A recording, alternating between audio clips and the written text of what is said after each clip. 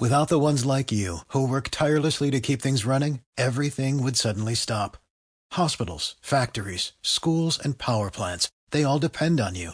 No matter the weather, emergency, or time of day, you're the ones who get it done. At Grainger, we're here for you with professional-grade industrial supplies.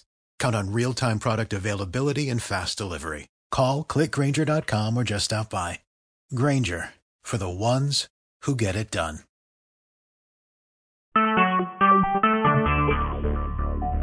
Talk shoes. Recorded live. Good evening, everyone.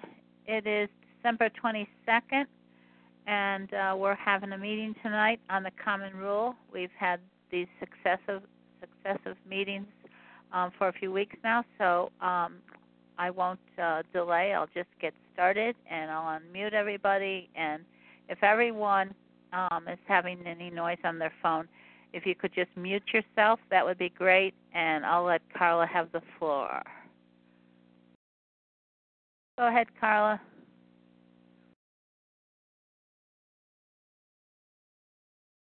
You there, Carla? Me? There you go. Oh, yeah. I think it was, as I said, it's on a delay here, so no problem. Go right ahead. All right. Well, thanks for joining the call. And we sent out, I'm sorry I didn't get it out until today, but we did put together a letter or comment that gives kind of a template that can be used to submit your comment. You can submit it as is, but if, after adding your name to the top and bottom, if you could change it slightly, that would help, just so our comments are different. But I wanted to see if anyone had any comments about the content of the letter, any feedback we welcome. Joy, did you have any comments? Did you want a shorter version of the letter? Well, I somewhat would prefer a shorter version, and I looked over it and I thought the part where, with them, since it's going to them, I hate to say they already know the history, because sometimes you have to tell them. You really do need to remind them of the horrible history. And this was where, now,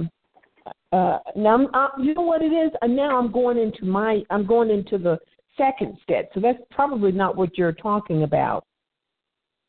Oh, no, that's fine. Whatever you're looking for, just let us know. And so the letter, when you say second step, do you mean a letter that's not for them or the letter for them? The letter that's for them. Yes. There's one wherein we as if we're sending it to them.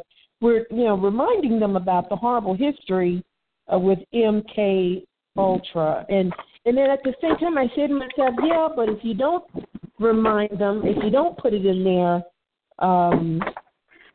you're not really getting them to focus on why you believe these particular things are important. So it's not long.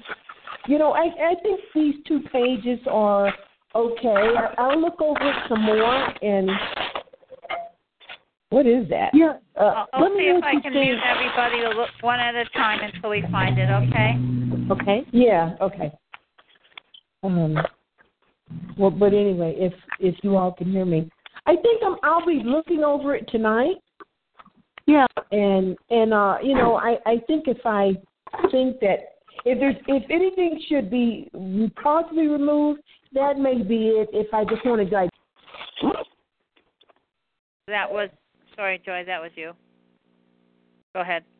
Okay. Yeah, so if I just want the whoever's going to respond, if I want them to just get straight to the point, that little section I might say let's leave that out, but otherwise, I mean, it's great and, it's needed. And I think I came up with, not to get off the subject, one common rule. I thought that might work for getting people to go to the site, and it's not a lot to remember as well.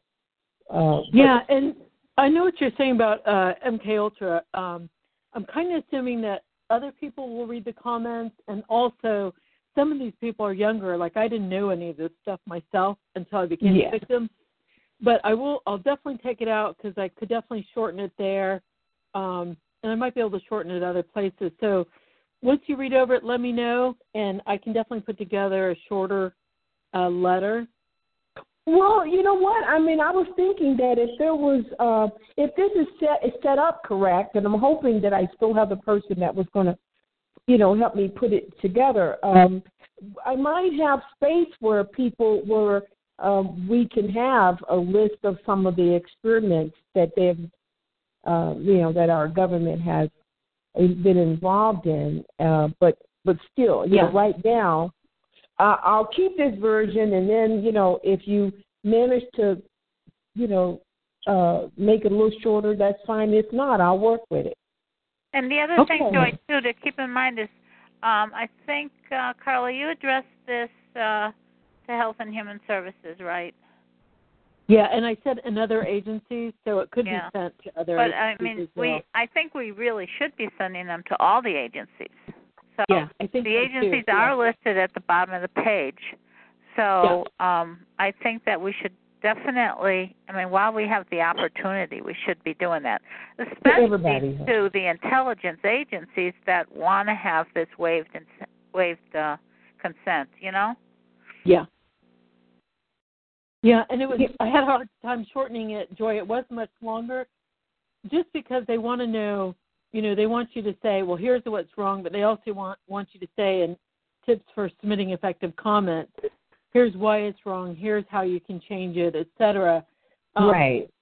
But I can definitely do a shorter version, and I will do that and send it to you and see what you think.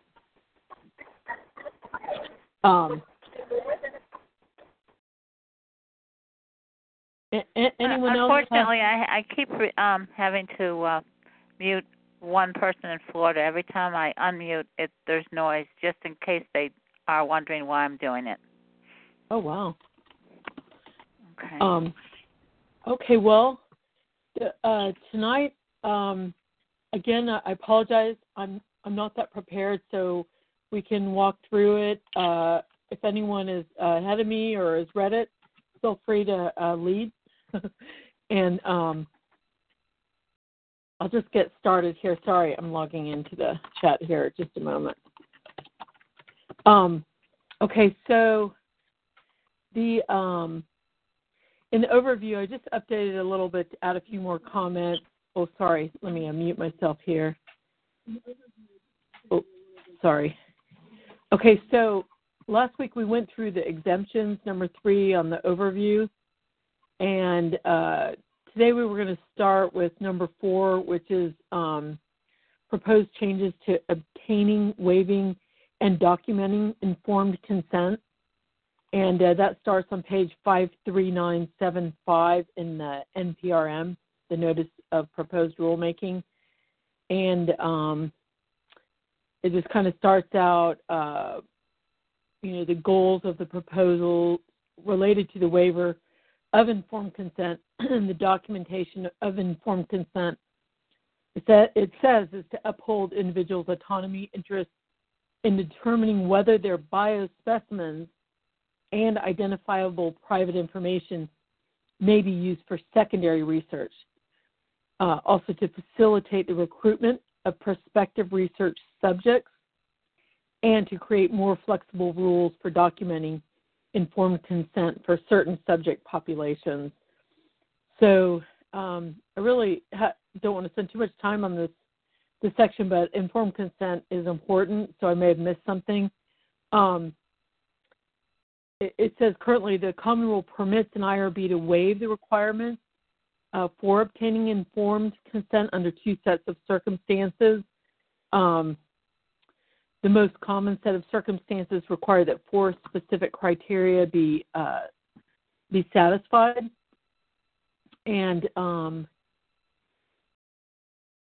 SECHARP, through its subcommittee on the Common Rule, developed several recommendations regarding the interpretation of these waiver criteria. and in particular the commenters, have questioned the meaning of the criterion that the waiver or alteration will not adversely affect rights and welfare of the subject.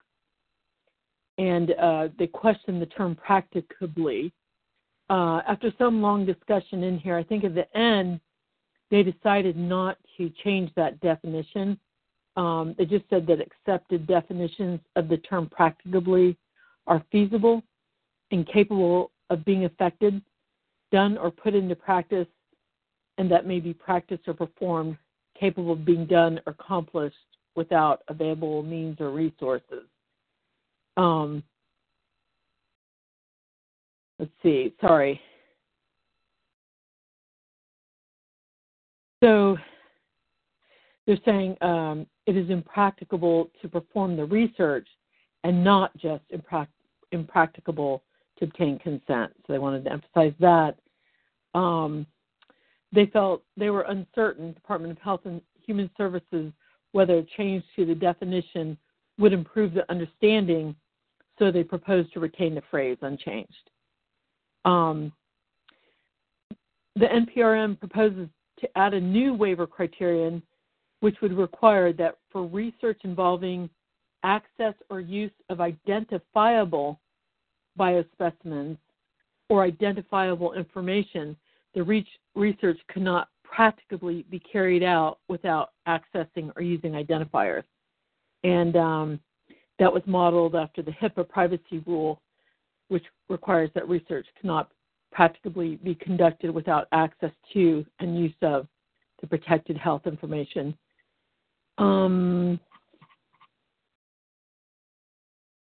provision has also been added in the NPRM to address concerns that the current regulations require an IRB to determine that informed consent can be waived under the current 116D and 116E and F in the NPRM before investigators may record identifiable private information for the purpose of identifying and contacting prospective subjects for a research study. So this requirement to waive informed consent is viewed as burdensome and unnecessary to protect subjects, and it's not consistent with FDA regulations. So I haven't focused much on biospecimens, but this pretty much relates to biospecimens and identifiable information. Should IRB review be required, waiver of documentation of consent for the research use of biospecimens would not be allowed based on a new provision at 117C3. And at 117C4, they would also clarify that waivers of documentation may not be permitted for research subject to regulation by FDA. So basically what would change? A new waiver criterion would be added at 116F1 III, requiring that for research involving access to or use of biospecimens or identifiable information, the research cannot be practically carried out without accessing or using identifiers. Additional waiver criteria would apply to research involving the use of biospecimens. Also, if a person was asked to provide broad consent to store or maintain for secondary research use of biospecimens or identifiable private information and refused to do so, a waiver of consent would not be allowed with respect to the research use of such persons' biospecimens or private identifiable information. A couple new other provisions in which investigators obtain identifiable private information without individuals' informed consent. An IRB may approve a research proposal in which investigators obtain identifiable private information without individuals' informed consent for the purpose of screening, recruiting, or determining the eligibility of prospective human subjects of research through oral or written communication or by accessing records in order to obtain informed consent, so on. And then a new provision would be added at 117C1 allowing a waiver of the requirement for a signed consent form if the subjects are members of a distinct cultural group or community for whom signing documents is not the norm. This would be allowed only if the research presents no more than minimal risk of harm to subjects, and provided there's no alternative method for documenting that informed consent. Excuse me. Any questions, comments? I guess I think when they talked about minimal, we never really found out who defines minimal, and minimal includes or excludes experiencing pain. Well, minimal risk, there is a definition. Let me find it here. And they, even though I think over half of the commenters to the ANPRM recommended changing the definition of minimal risk, they decided not to change it. And let's see if I can find it here. Somewhere I have that documented. Bear with me.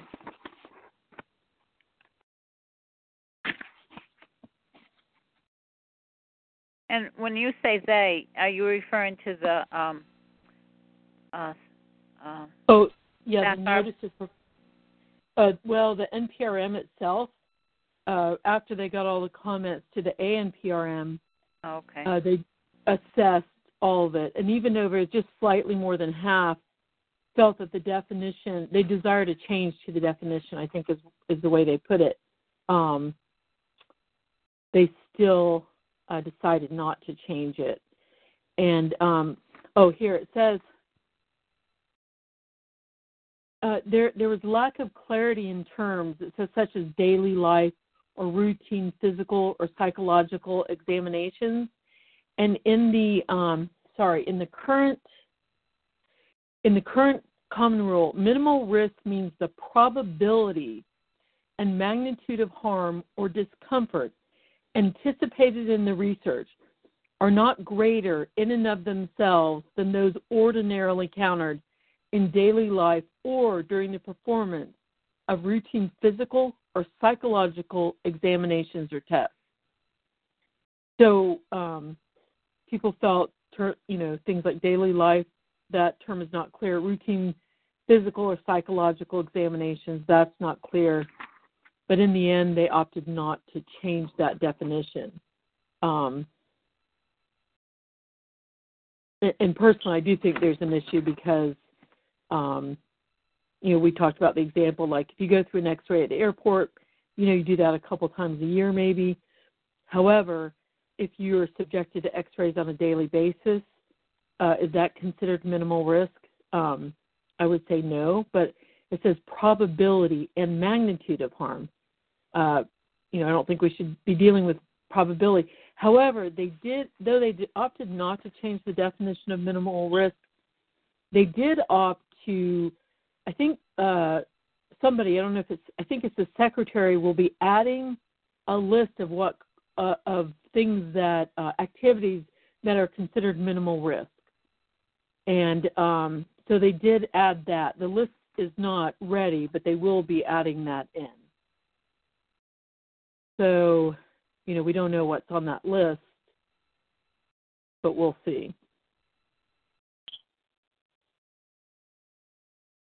So, any other comments? That was a good point, Kate. Well, reference to it wouldn't be bad because they may consider that. I think it's pretty much what she just said. If we're encountering or going through this every day, my ability to complain is probably going to be very small anyway, but it doesn't mean I'm not suffering.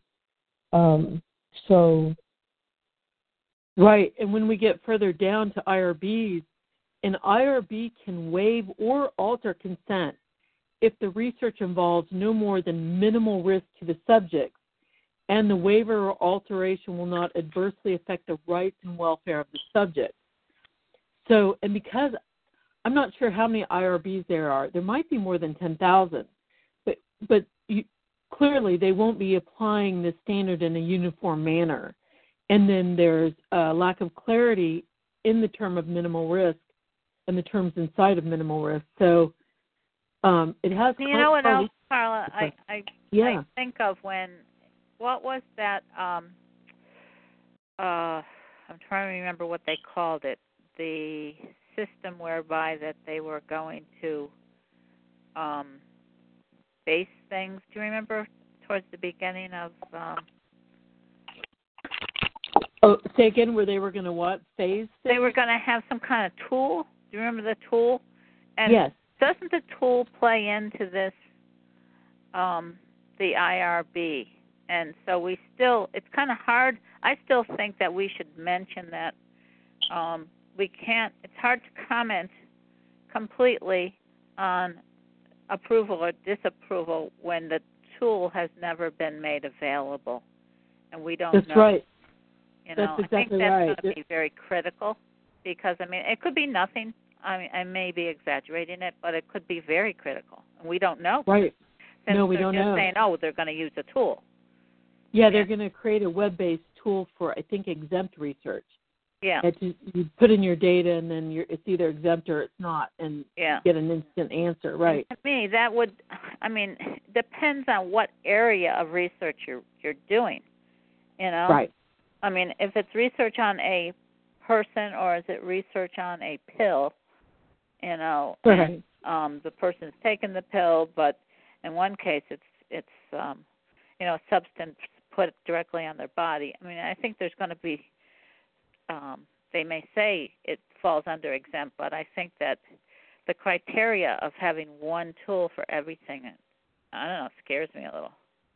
Yeah. Yeah. And it scares me having all of these IRBs, right, making these decisions as well because... Mm-hmm. And I do think that it is critical to keep going back to the Clinton statement. And if everybody includes that, I think that'll be very important, that we all keep saying, Clinton said there shouldn't be any way of informed consent. And we just say we reiterate it, and we don't know why they would even consider anything else. Right. Norman brought that up about Clinton said in 1997 that they should prohibit waiver of informed consent for classified research. And that was in response to the disclosure of unethical human radiation experiments. And I think that's a very, very important point because, now they're proposing waiving basically informed consent for classified research. I say that in effect by excluding intelligence surveillance activities and criminal justice activities. That I think that will occur. All right. Well,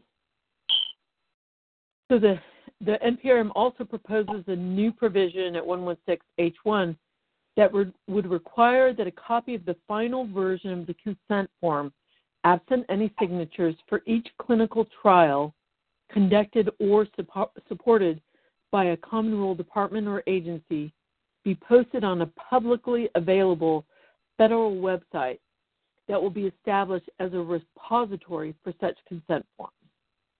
So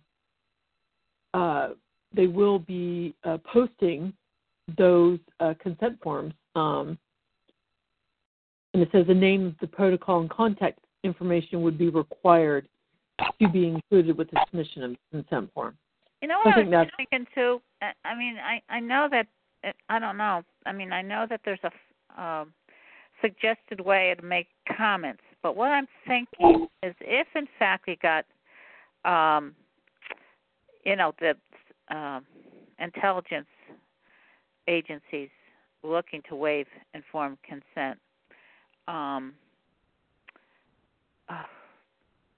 just lost my train of thought. I'm sorry. Oh, that's okay. I thought I had an important point to make, but I'll come back to it. I'm sorry. Let me see if I can nudge you. What were we just talking about? Oh, informed consent and intelligence surveillance activities. And actually, you raised a good point, because they're supposed to get informed consent, but has anyone ever heard of the CIA or the Department of Defense or anybody asking for your consent to surveil you? Exactly. Yeah. Okay. Well, if you come to it, let me know. Yeah. Okay. Okay. So, and then let's see. Just a moment. I want to make a comment about your last comment. Yeah. They're supposed to have a limit on surveilling, accusing you of things. It's supposed to be for like 2 years or whatever. And what they do is they continue these surveillances until you die. Right. And as a matter of fact, we are dying of these surveillances, and it's absurd. Yeah. I don't care if they have to get I get feedback on a daily basis from these morons, and I'm sick of it. Yeah. And I guess the thing is, could it be, is it for intelligence surveillance? Is some of it, like there's a Department of Defense instruction that says that they can waive consent for testing medical devices if it benefits soldiers. So, we just don't know 100%, but basically, I suspect that a lot of this classified research that they do falls under that. I didn't know there was a limit that was right. But I'm very sick of the implants they put in me. Yeah. And I'm tired of being accused of things I have not done over and over and over again. This is not the forum for talking about this. I think we mentioned that last week. Most calls are meant for doing just that, for venting. But this call is specifically for getting comments together and to process. Run by excuse me, I'm the not finished. CIA. Excuse me. This is to educate people how to make a proper comment, so it actually will make a difference. Okay? It's a very different kind of call, and we really can't go down that road right now. So, what do you want me to do? Well, if you want to vent about what you're going through, I would suggest another call, not the call that's about educating the people, the public, so that they can make a very intelligent comment when they sent their comment in. So you're saying I'm not making intelligent comments or something? Is that what you're saying? I'm making a stupid comment? No, I'm saying that's not what we're talking about tonight. We're not venting about what we're going through. This is specifically going through the common rule, going through the process, okay? This is what it's been about from the day we started doing this. So I just have to ask you. I'm just wondering, am I allowed to make these comments when I make my comments? I would suggest that you not, because I believe that when you're addressing the common rule, you're addressing rules, okay?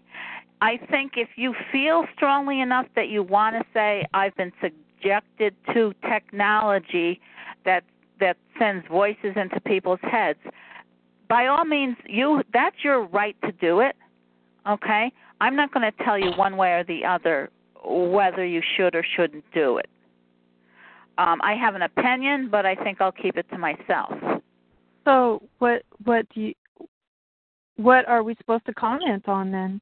We're commenting on the rule changes. The fact that we're going from, in some situations, agencies like the surveillance agencies, the intelligence agencies, want to have carte blanche waived consent, okay? Right. So that's what you can comment on, because that's going to make a difference, But talking about what you're going through, this is not the forum for it. We're going to be doing something in the very near future that will get more into what you're talking about. We're going to be doing surveys. What is that? Pardon me?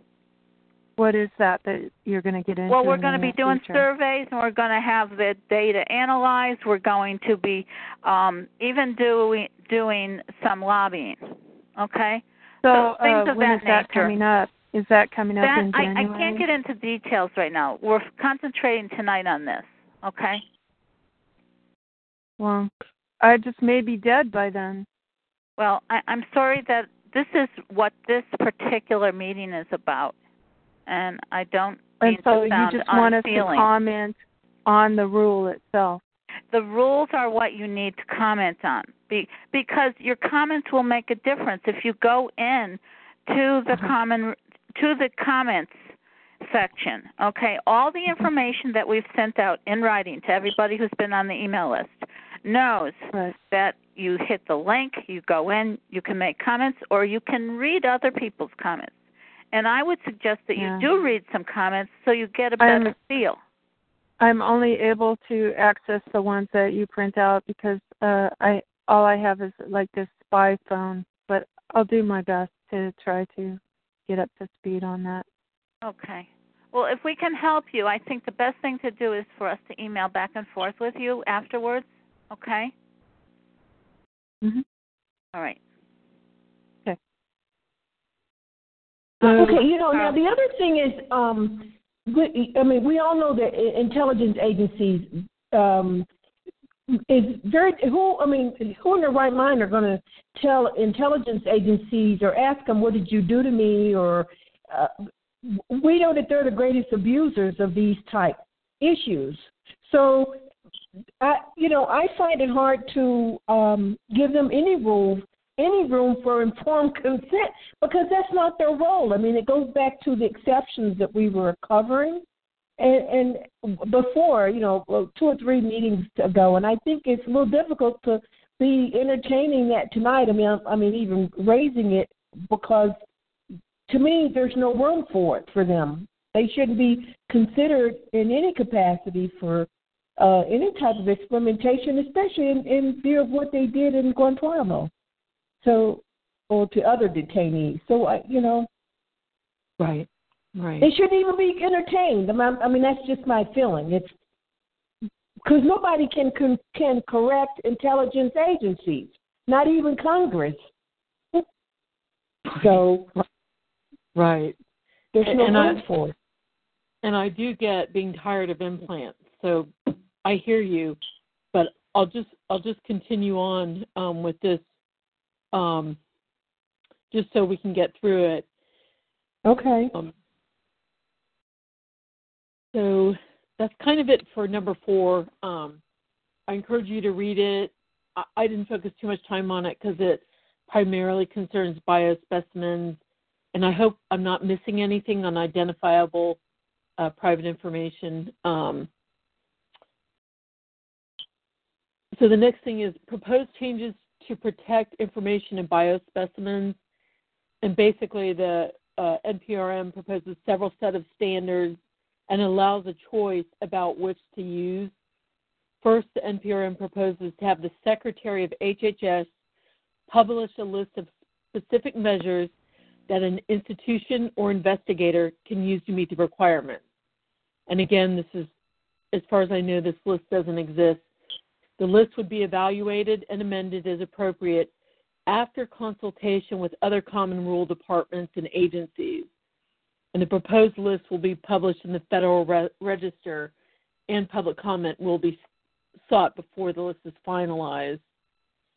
And the second point is, if an institution or investigator is currently required to comply with the HIPAA rules, then the safeguards required by the common rule would automatically be satisfied.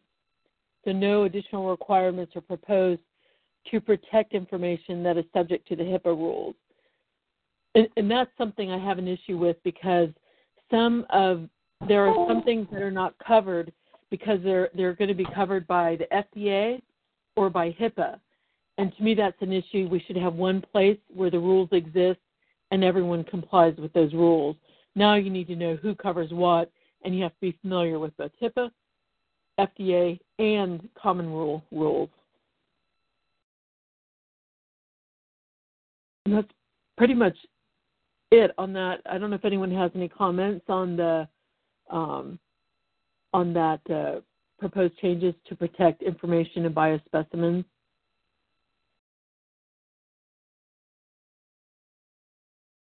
And that information is in the overview.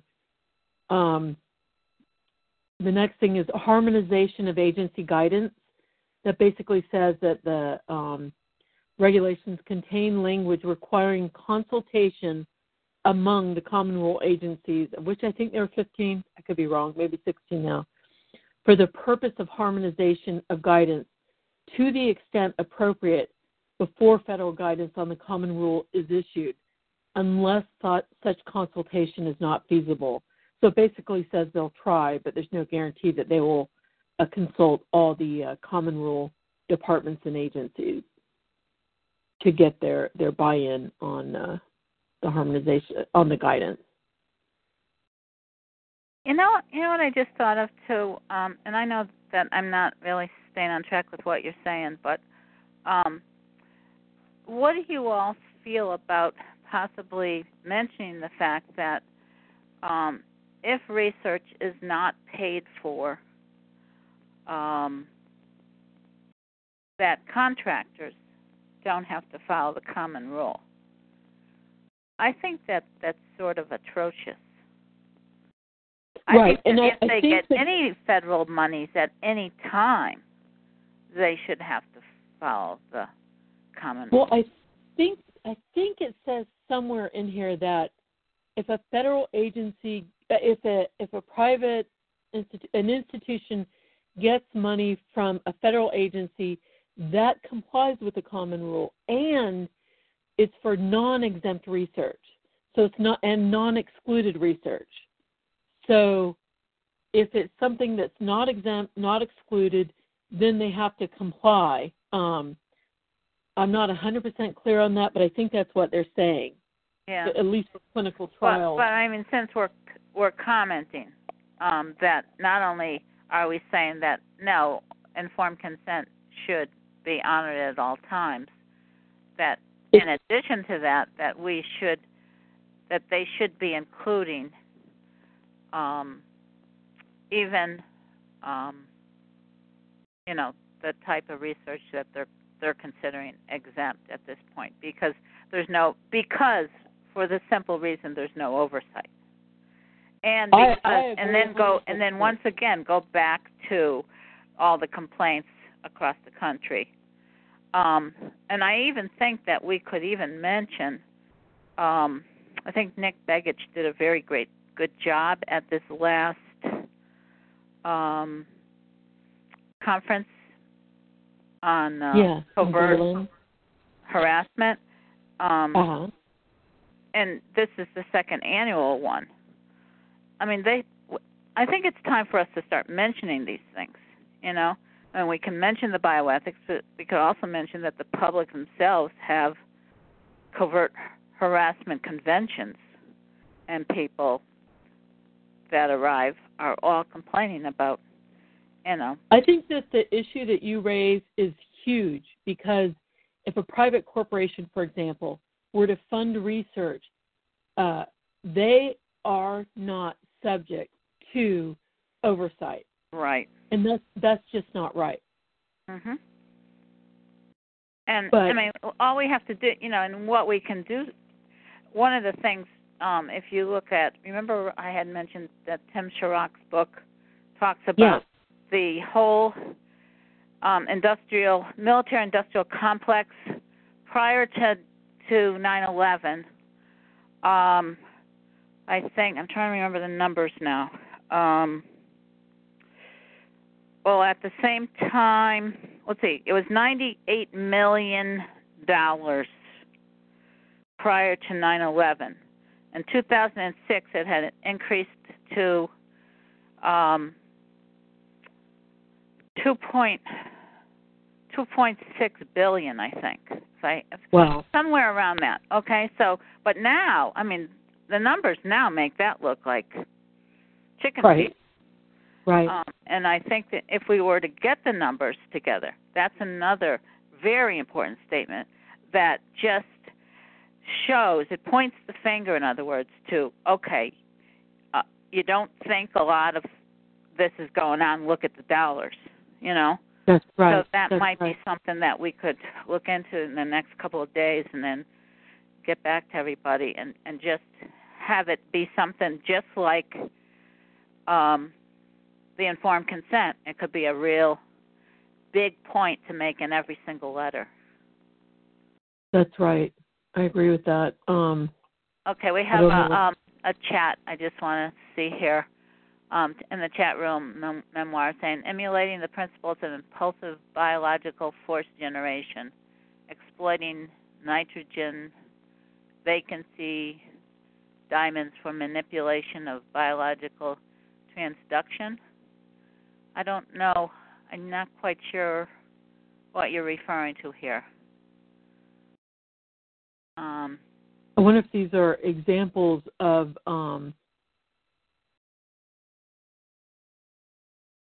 I wonder if those are examples of intervention that are not considered physical. I'm not sure. Yeah. Oh, wait a minute. There's more. Diamond. Okay. Exploiting biological electromechanisms using electromagnetic energy to control biological systems, and large-scale nano-architecture formation. You know, that is true. We could make reference to some of these things, too. This is a page of military pieces, and I could send it to you. This is part of the list. Okay, good. All right. Yeah, if you could send that to us, that'd be great. It would just be another point that people could, you know, I mean, as far as backup, this is good things to point to, that we have papers out there that scientists are working on, and therefore it's not just our opinion, you know, it's actual research. Right. I don't know if anyone else has any other comments.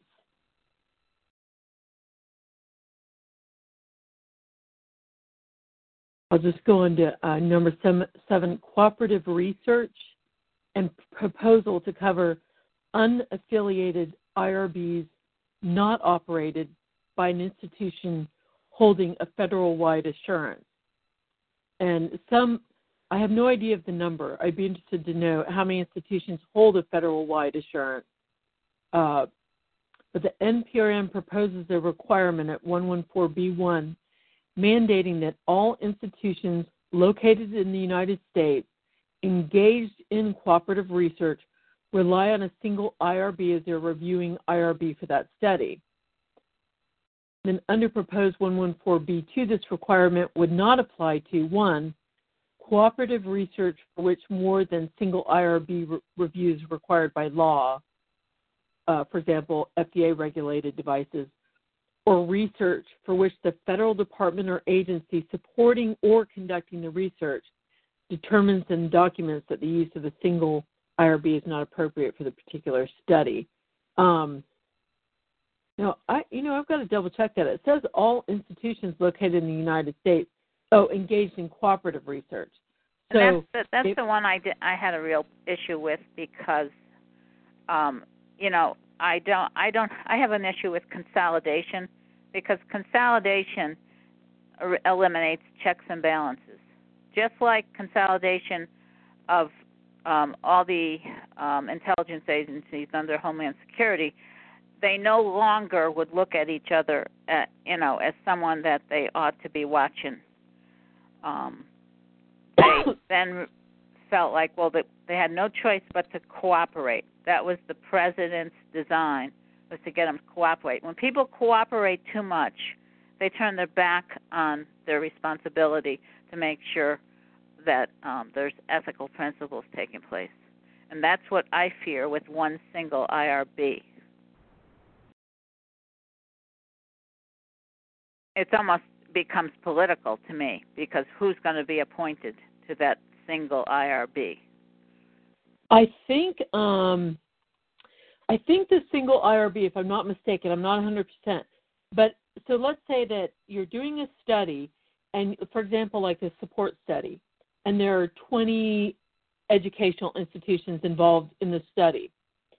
I think it's saying that you would have one IRB for that study, but not for all research.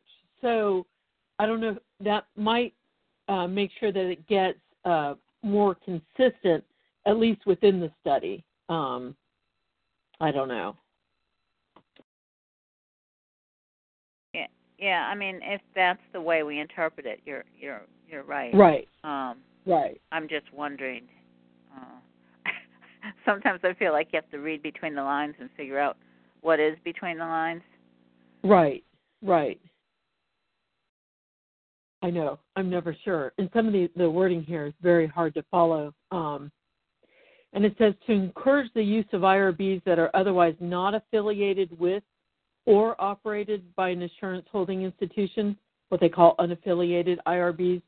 The NPRM also includes a proposal that would hold such IRBs directly responsible for compliance with the Common Rule. I believe that is new, and that's good. That is a good thing. Right. I don't know how effective that will be.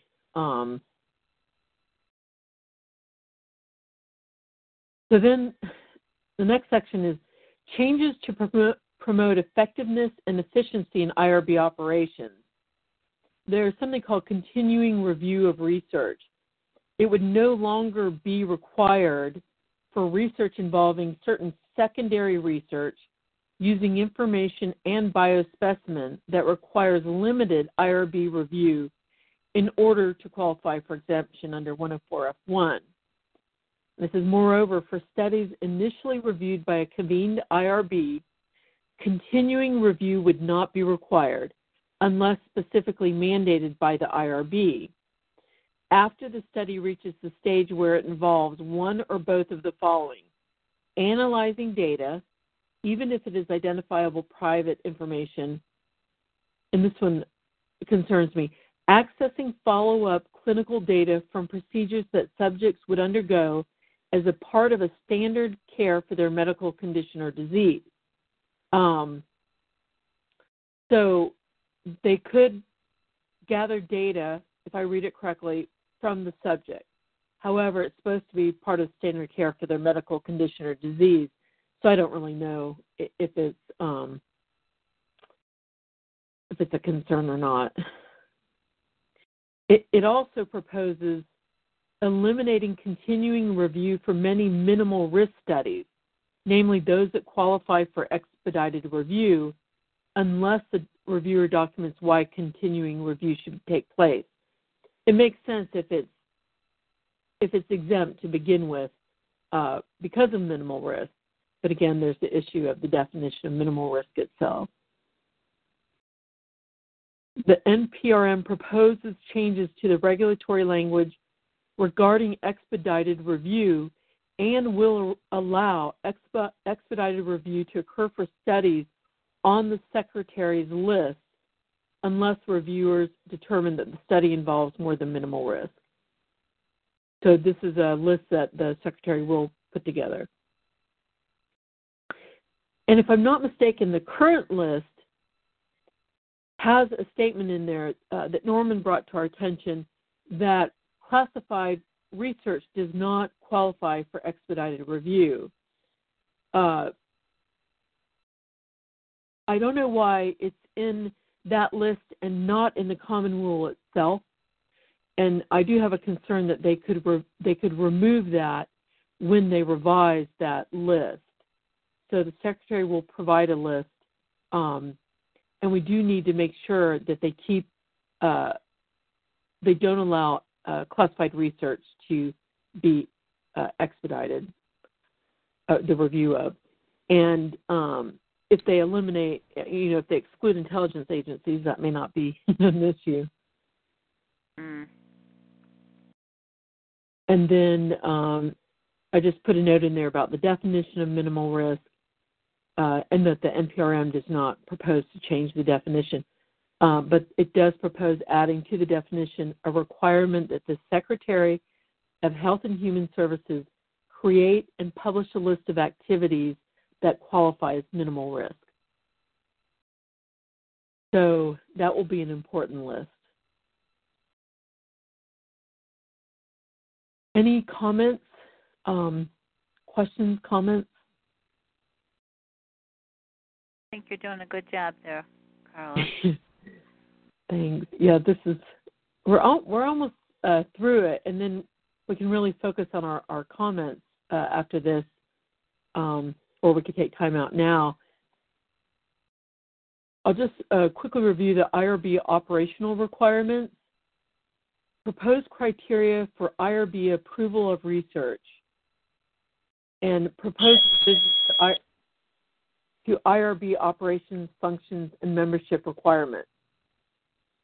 It says these revisions modernize the rule by creating new forms of IRB review for activities relating to storing or maintaining data and biospecimens for later secondary use, and for the review of studies involving certain types of secondary use, and revising two of the existing criteria for approval of research where there are special considerations related to the involvement of vulnerable populations and for privacy and confidentiality of data provisions, adding a provision regarding plans to review the return of individual results to participants.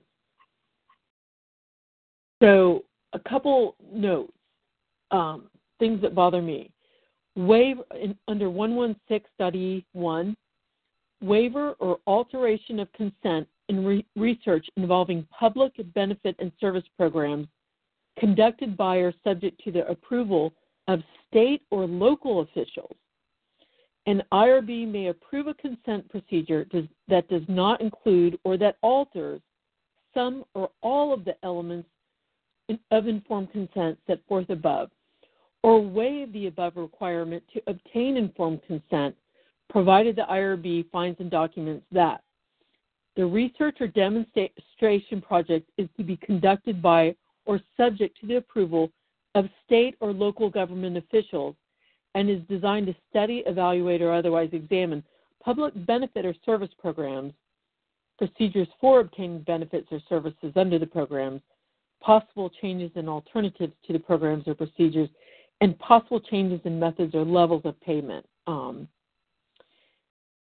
Also, the research cannot practicably be carried out with the waiver or alteration. So what constitutes public benefit or service programs? Because if they involve research, then it's a concern to me that they can waive. Now, did you just say without the waiver, they can't perform the research? Is that what that said again? No, it says that they can waive it, provided the research could not practicably be carried out without the waiver or alteration. So if it would be difficult to get the waiver or alteration to the consent, they can approve waiving consent or altering consent, which they don't explain why it would be difficult for it to be carried out. I guess, for example, a benign example would be if you're observing people in an atrium, it might be hard to go get their consent, right? Yeah. But there could be other things, if there was malfeasance, that this could be an issue. But it also highlights the point that state or local government officials can basically work with an IRB to waive consent. And Carla, this is Helena. You know my story, and it's totally the local police, and it's revenge. There is no way local officials should have so much power, period. End of story. Right. Well, that particular thing that you're talking about, I'm just wondering what it falls under, because it could be under so many different things, and there's no way for us to know, so it makes it very hard for us to comment on this unless there was enough people where we could actually prove it, but there's no way, it makes it really hard for us to use this common rule to for point example, a finger at it, Right. When it says public benefit or service programs, for example, let's say that it would benefit the public to know whether or not a pathogen could affect them. The way it's written, if there was malfeasance, they could test that on a small group of people, right? In order to benefit the public. I could be exaggerating here. No, I think that's what they're almost implying, but they don't want to come right out and say that, Right. It's open to interpretation, and there's so many IRBs, there is a potential for malfeasance, and it concerns me. Well, and I think that is important that we state that there's a potential for it.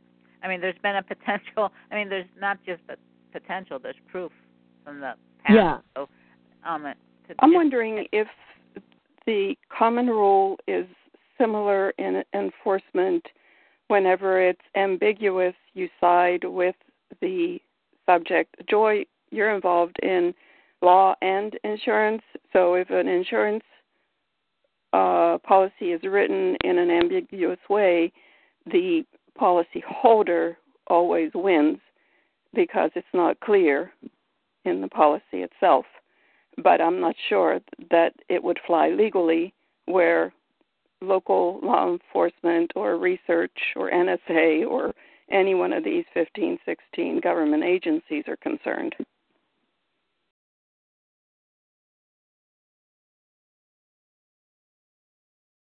Yeah, and if you're there, Joy. Do you know what law I'm referring to? If you call your insurance agent up tomorrow saying, if I read something ambiguous, is it true? Helena said, that if I'm in an accident and we're in the court of law, that if my policy is ambiguous, then the law sides with me instead of with the insurance company. That's clearly how it's written here in Pennsylvania, anyway. But I don't know that applies to law enforcement entities' experiments. If they waive consent, we don't know that they did it and under what rule they waived consent. So we can't go back and say, you waived consent, why did you do it? Because we don't even know who it is. Well, that goes back to what JoJo was saying, that phrase that I forget now. But I'm talking about just being ambiguous. So they'll be able to walk through these ambiguous loopholes. And in insurance, the insurance company can't do that. But I'm not sure if in this case, if these people can do that. Right. I don't know. Joy, are you there? Yeah, I'm here. Do you know if the law would apply to these people? If there's ambiguity in an insurance policy, then and you're in court, then the court will always decide for the policy holder because the insurance policy was written in an ambiguous way, and therefore it's decided in favor of the policy holder, not the insurance company. So typically that's how the courts will always rule in favor of the policy holder. Always is a real severe word, but in Pennsylvania, that's the way the rule apparently is interpreted, the way I understand, and that's what I'm asking for you. And then once again, if it applies to what we're covering here in the common rule, since so many things seem to be ambiguous and broad statements and exclusions, and it's just very difficult to understand whether, if we go to court, whether they would interpret the law or these rules in court. Well, I'm sorry. No, I think the court looks at, and I was just going over some stuff. I don't know, Carla, somebody forwarded it to me. If the agency gave enough notice for the public to respond, I mean, they'll just look at the history of how they came up with whatever they came up with, and whether fair response was given. If it's unconstitutional, but there's a big picture that the court looked at before, and of course it always depends on what a plaintiff is alleging. Are you referring to concerning insurance policies, or are you referring now, as I'm trying to compare it to this? In comparison to this here, and in terms of this, government court sort of leans toward the government if the policy is one that has been adopted and that's generally used. Everything's relative to what we're alleging. And so if it's unconstitutional, then that's easy. But, there's still a procedure, and the court's going to look and see if they went through the procedure, if they took enough notice, That's not what I'm referring to. I'm referring to some policy is they went through all the procedures, everything, but it's ambiguous when you're trying to interpret it in court. It's ambiguous to us. I'm not sure that it would be ambiguous to them, you see. And so not that's this company, but ambiguous to the two attorneys arguing in front of a judge, and it would be ambiguous to the judge also. Not necessarily. So I don't know that would be a fact, but the key is here when they're coming up with these proposed rule changes. I saw one thing that Norman said out of the clear blue. Well, he didn't say it like that. You all are coming up with, let's say it was about the exclusions, where no notice was given of it. You see, the court will pay attention to something like that. Wherein if all of these other provisions, the HHS or whomever went through the standard notice and gave people a chance to respond, that's a little bit different. So, you and I don't have to understand it as much as the people that are implementing the policy.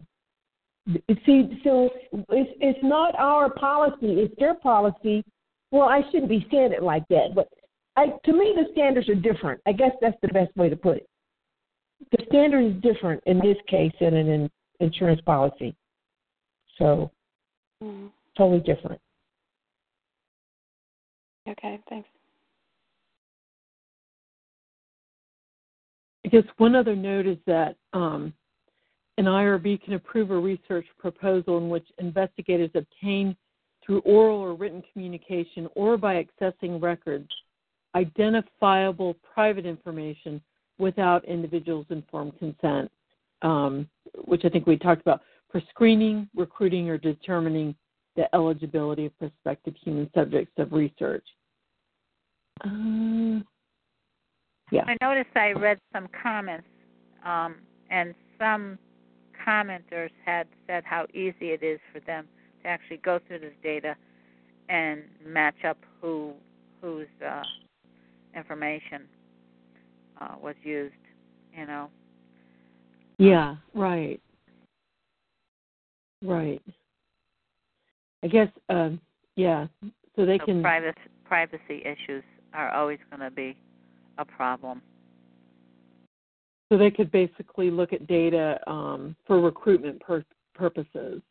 They don't have to have permission, recruitment for a study. Yeah. Other proposed changes, they are going to extend the common rule to all clinical trials with exceptions.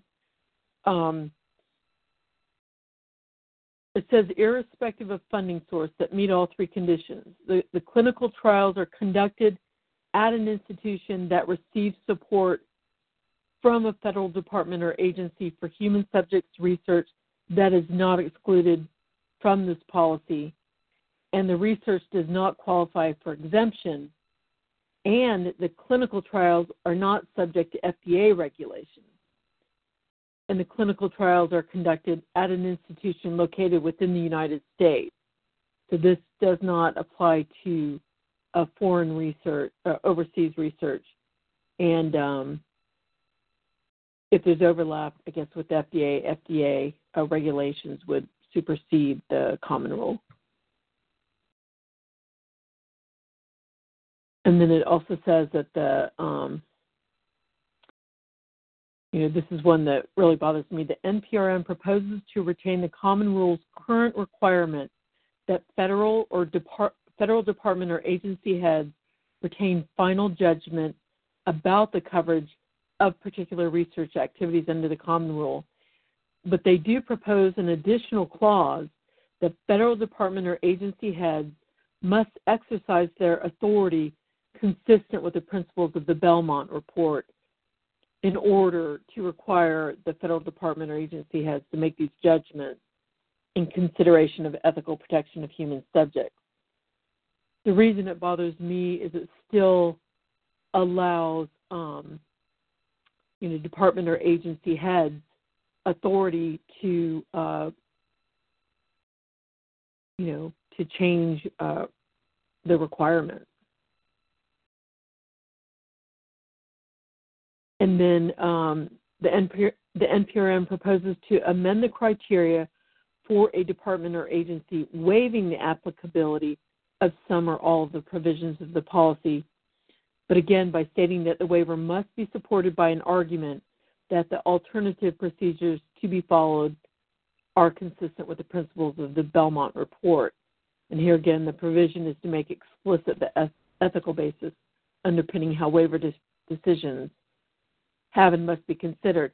I think that those are good clauses to add, but they really don't change the authority or power of the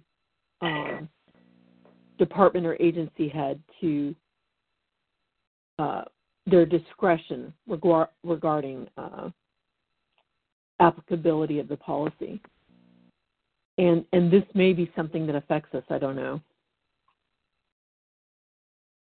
Any comments, discussion about that?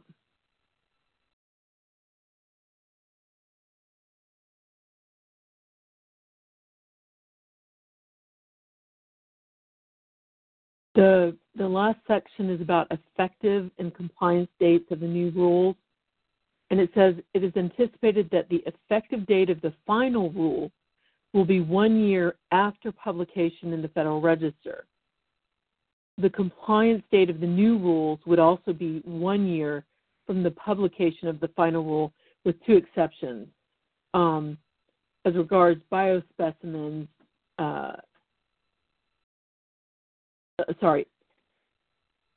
institutions would no longer would have longer than 1 year to comply. I thought it was 3, but I don't see that here. The proposal for the Common Rule to cover all biospecimens in the NPRM, and 2, the proposal regarding identifying a single IRB that would be responsible for the review of certain multi-institutional clinical trials. The compliance date for these requirements would be 3 years after publication of the final rule. As regards biospecimens, basically 3 years, otherwise 1 year after the final rule is published. And that's pretty much it for the notice of proposed rulemaking. There's a lot more details in the notice that you can read through. You can look at the Belmont Report. Even I actually had issues with the Belmont Report, just as regards to how they weigh, the 3 principles of beneficence, justice, and I think it's basically the equivalent of, I think they call it respect for persons, which is autonomy and self-determination. And to me, autonomy and self-determination should trump or should take precedence over beneficence and justice. There really shouldn't be a need to weigh that. Consent should always be required. That's my last comment. So the floor is open. I liked your last comment. I agree with it. Thank you. We should have our own autonomy. When did the government intrude into our lives so much anyway? Aren't we trying to say, get out of our face? Yeah, we are. I think it started when we brought over the, Operation Paperclip. And you mean I followed it as a refugee? I followed it? Really? I came over here because of that? Oh, I better be part of that. Well, when we... The irony. Scientists, yeah.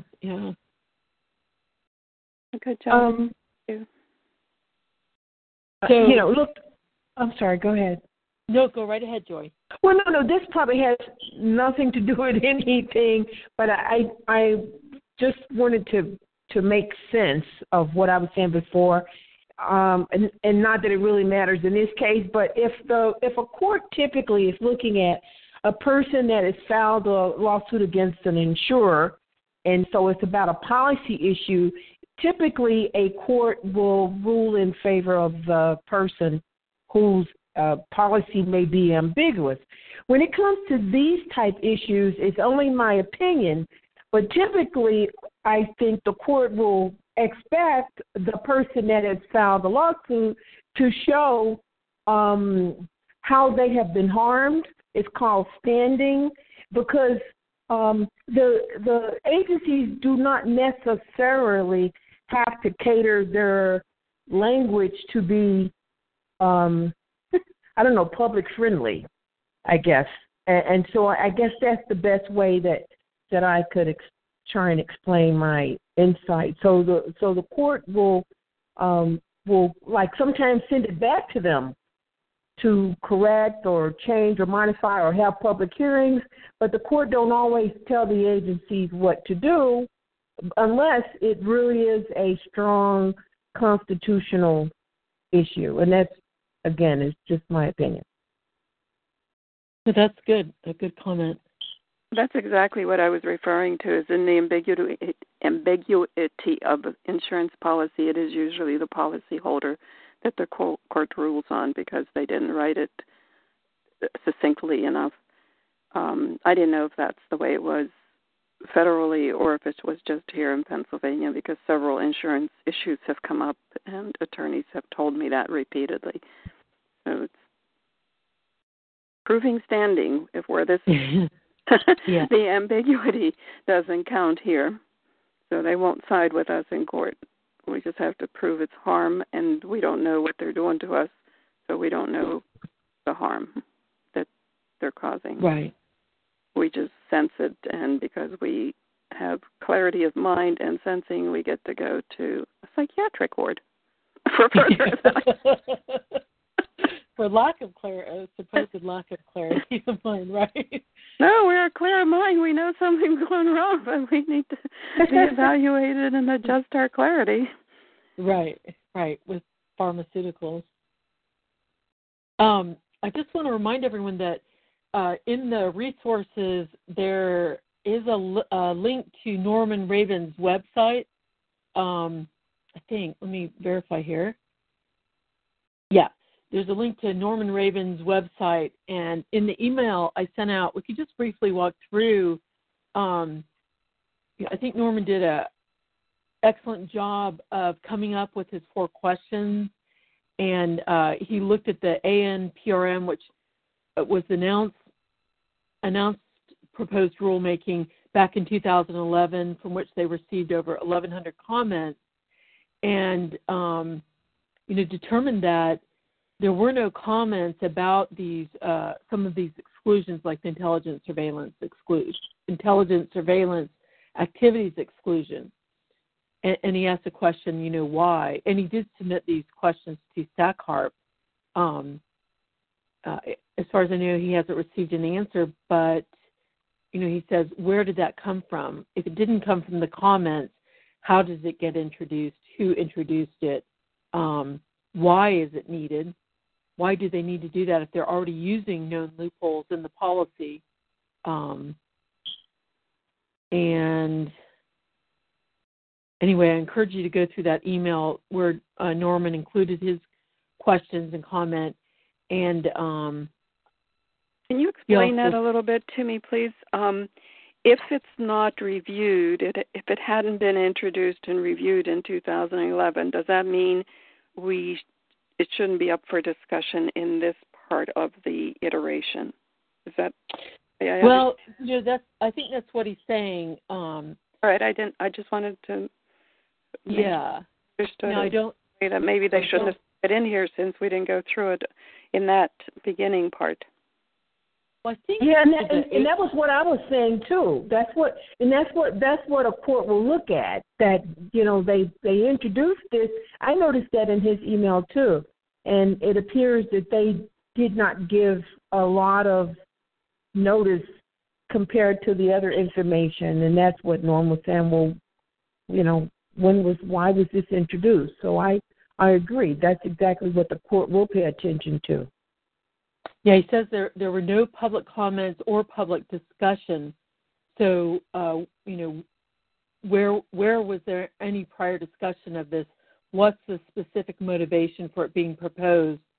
And I'm not familiar enough with the rulemaking to know if that can happen.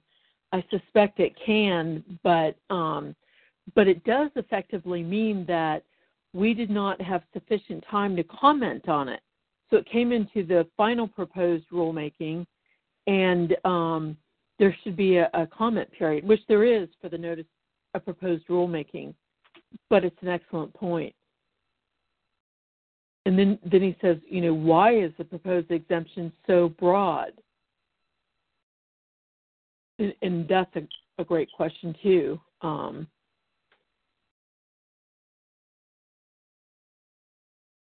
And he says there's already a known loophole, so why is it needed? And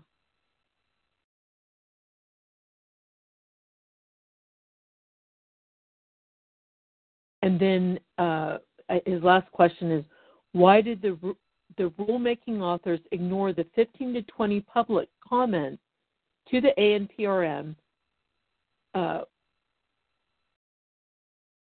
or a few hundred named alleged victims of ongoing non-consensual surveillance technology related to human experimentation? And why did the rulemaking authors ignore President Clinton's prior policy change attempt, which sought to properly regulate all classified human research? Great question. So he's saying that not only was there not public comment, public discussion, it wasn't in the ANPRM, and there were comments anyway about it, and those comments were ignored. So great point, because if we do have to go back, one of the options in the rulemaking is if they do pass it, we can go back and sue, and this would be very important. There were comments already, even though it wasn't in there. There wasn't sufficient time for public comment, et cetera.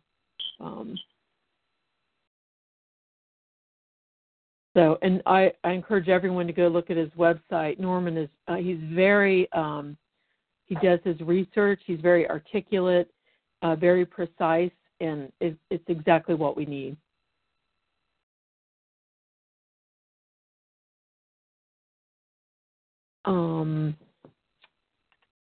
So I also encourage people to read the Common Rule, but I did want to point out one thing. At the bottom of the NPRM, not the very bottom, but after all the discussion, I think it starts, let me see what page it starts here. They have, basically, they've rewritten the Common Rule as it will appear if they incorporate all the proposed changes. So instead of reading the Common Rule, you can read the revised Common Rule, so to speak, with all of these proposed changes. It starts on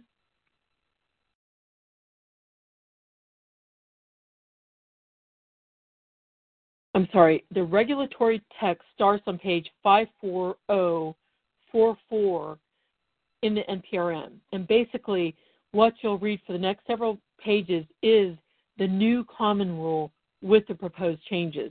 So it's one way to get right at the regulatory text without all the discussion about the ANPRM, the NPRM, how they arrived at the conclusion, how they assimilated the comments and things like that. This is the final regulation if it's approved, if they were to disregard all comments coming in.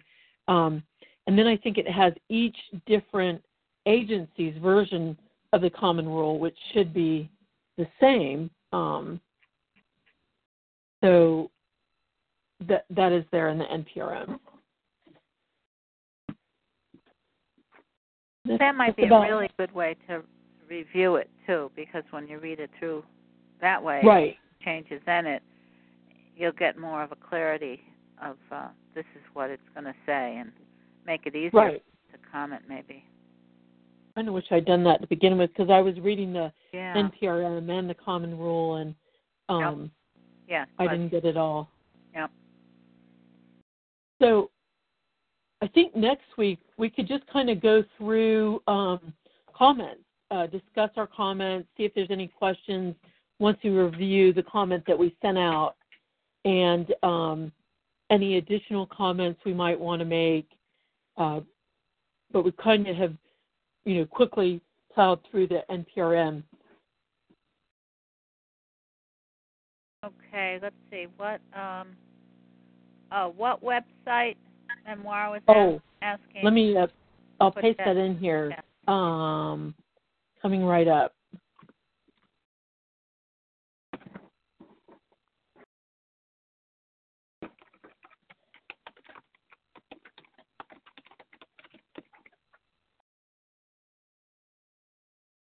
Okay, I just pasted that in the chat. Sorry. I don't know what else to say. Anybody have anything else? Well, going back to about a half an hour ago, you said that particular class of people who were not accustomed to agreeing and signing, consenting by signing, are still excluded. Who were those particular classes of people? Oh, I think it can be like Indian tribes or cultural things. They didn't say, but let me see if I can find where that is. Cultural, let me see. So if they're not used to doing that, let's say immigrants from Syria, they're not used to signing that, so it's okay. Let's just do whatever to them. Or, the Hungarian population's not that big, and they're just really not used to consenting. They're just excluded, too. Yeah, so it says under the current common rule, they can waive the requirement for the investigator to obtain a signed consent form. That's a good question, actually. The current criteria for such a waiver may not be flexible enough in an international setting where for cultural or historical reasons signing documents may be viewed as offensive and problematic.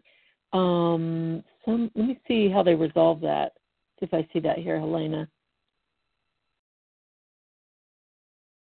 Yeah, a new provision would be added allowing a waiver of the requirement for a signed consent form if the subjects are members of a distinct cultural group or community for whom signing documents is not the norm. This would be allowed only if the research presents no more than minimal risk of harm to subjects, and provided there's an appropriate alternative method for documenting that informed consent was obtained. And let me see if they. I'm not sure if they're referring to someone like the Indian tribes, which is they're not small little class. Pennsylvania Dutch are smaller little class. So who's included in that? And what's small? Tell me. It just says distinct cultural groups or community for whom signing documents is not the norm. It does say that it has to be minimal risk of harm to subjects, and there has to be an appropriate alternative method for documenting that informed consent was obtained. So they would have to orally discuss it, I assume. I'm assuming in some manner they would have to get the informed consent. So it's not completely waived, but it's not clear either. Yeah. I mean, we can ignore it, I guess, thinking, hiding our head in the sand, saying, "Oh, that doesn't apply to us, so who cares? They're just a small class of people," you know. But if we don't know who the class of people are, and they can make it up as they go, right? No, it's not a bad thing to get on the record because we sent out this comment, but we encourage you to do, like, for example, I sent a comment just about intelligence, surveillance, activities, exclusions. You can send multiple comments. You could just send one comment per item, however you want to do it. Just put a few in one comment. So as you read it, you can document what you would want to say, send in the comment just for that item if you want. There's nothing you mentioned that I'm aware of.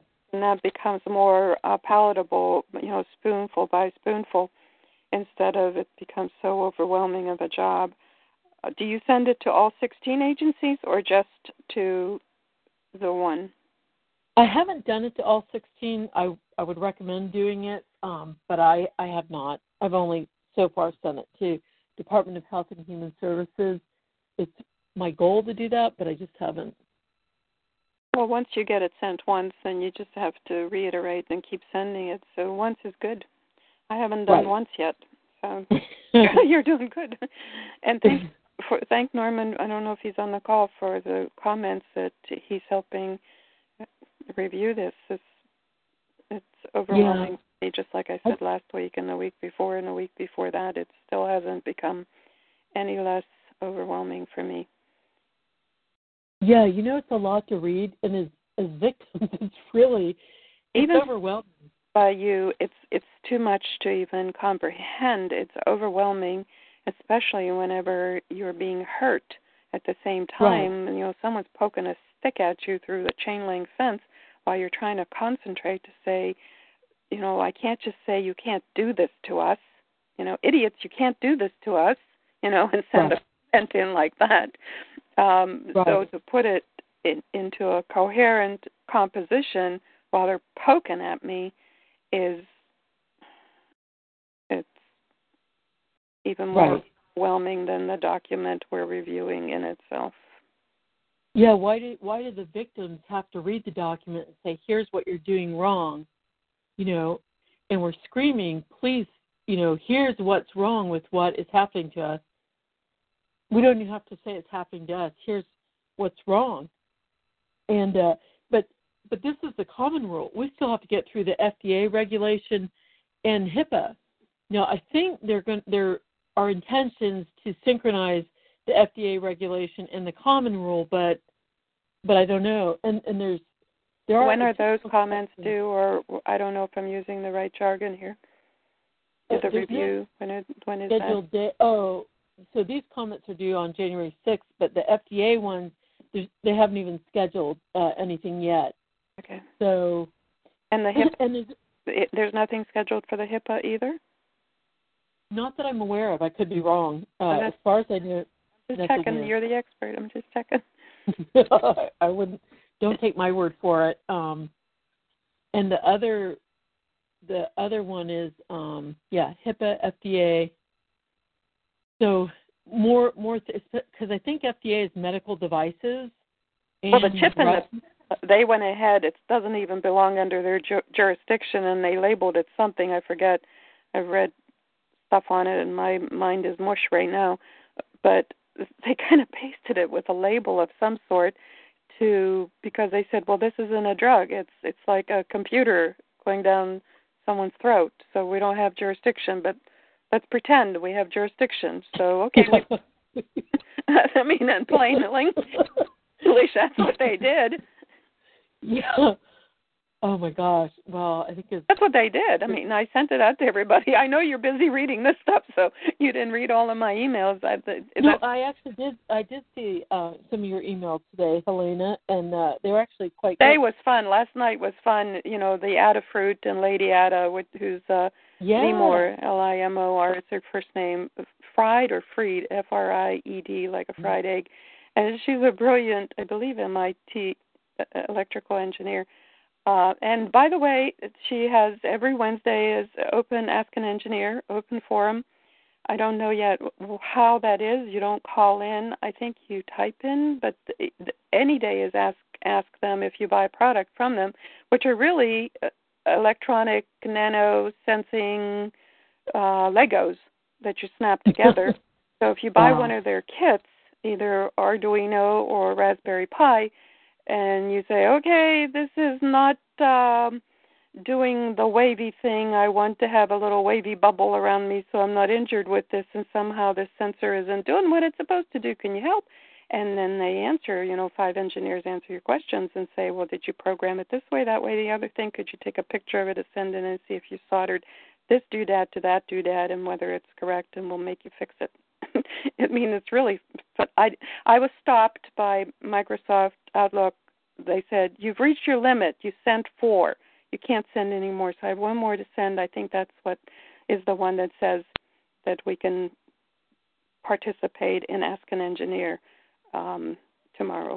Wednesdays, every Wednesday actually, but I didn't get to send that to everybody. Everything else was kind of fun. Well, I actually read project. that email, and I thought you were saying that she sent a jammer to you, but that wasn't to you, right? No, it wasn't to me. It was to Hackaday. And he is part of, if you go to Adafruit, one of the forum websites, his comments are in there saying, Lady Ada, meaning this Lemore Freed, sent this to me. And by the way, it's against the FCC, and but this is how you do it. It's like, wow. So the entire thing is there. It's in PDF. I'm still having problems with my PDF, so I do apologize if you guys can't open some stuff. I know whenever I send it to myself, I try to open it. I'm not successful. But no, it wasn't sent to me directly. And a bunch of other, the chaotic circuit was another one. That was an outcome when I searched Dr. Duncan's phrase. He used that phrase, and up came a chaotic circuit. You can build one. I don't know how to build one, but you can build one. And for Adafruit, which is just really like IBM or Xerox, it's just a product name. So if you buy a $69 kit to put it together, they'll help you with it. Huh. I don't know how much that bubble wave generator costs. I didn't go that far to look at how much the kit costs, but they'll help you put their kits together. And even if you go to Raspberry Pi website, that's the UK's nano and micro little Lego electronic snap-together stuff. And the actual UK government has a website that helps kids and promotes it, and have help forums how to build these things with stackable sensors and everything else. Wow, that's interesting. Very interesting. Yeah, it's a little deviating from this, so I'll send that out. What I wasn't allowed to send out according to Microsoft, I'll send it out this afternoon or this evening. Maybe they'll let me evening. It's evening already. I was having trouble. Microsoft was limiting me as well. I'd send one, and then it would say I had hit my limit. But then somehow they removed that. I'm not sure what. I don't know if they wait 24 hours or 12 hours or 8 hours, but I keep trying. That's all I can do. Or I go to my Comcast, or I don't have a second Hotmail account, so that's it, one or the other. Yeah, I opened a Hushmail account, and I don't seem to be limited. I do seem to be limited from Gmail and Hotmail.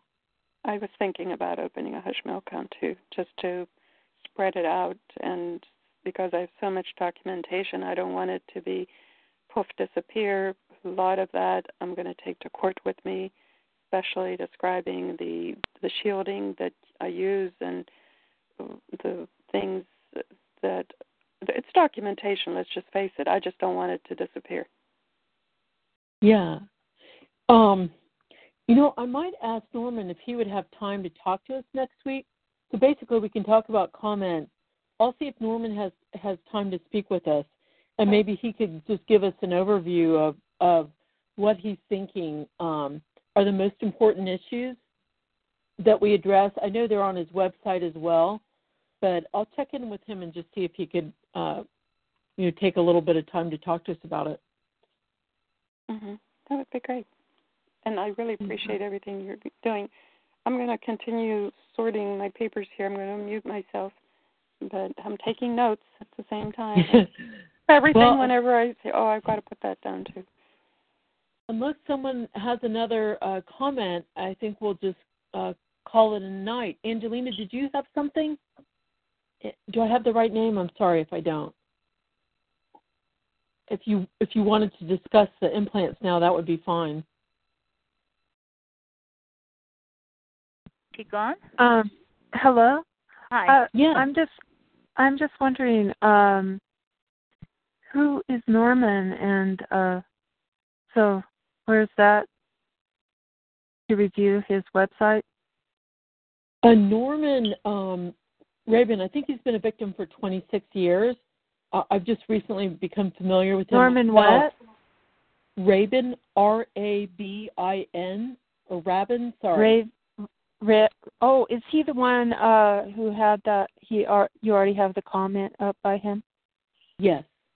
That's Norman. Yeah, my implants were put in by, I know who put them in, and they used the Motorola radio phones to locate me on my job very painfully, but now they've been transferred over to stores, which I have heard the police call me a dangerous thief. Really? Yeah, they call me it's horrible. And, I've gone through all the, I was up in Fargo, and did you already quit recording? Kate? I can turn the recording off now. Just bear with me for a second, okay? Yeah, thank you. Yeah, because I don't really. Yeah. Yeah, give it just a moment here. Yeah, when I was in Fargo, I actually got the license plate of a man. With the Lucky Land Slots, you can get lucky just about anywhere. This is your captain speaking. We've got clear runway and the weather's fine, but we're just going to circle up here a while and get lucky. No, nothing like that. It's just these cash prizes add up quick. So I suggest you sit back, keep your tray table upright, and start getting lucky. Play for free at LuckyLandSlots.com. Are you feeling lucky? No purchase necessary. Void where prohibited by law. 18+ terms and conditions apply. See website for details.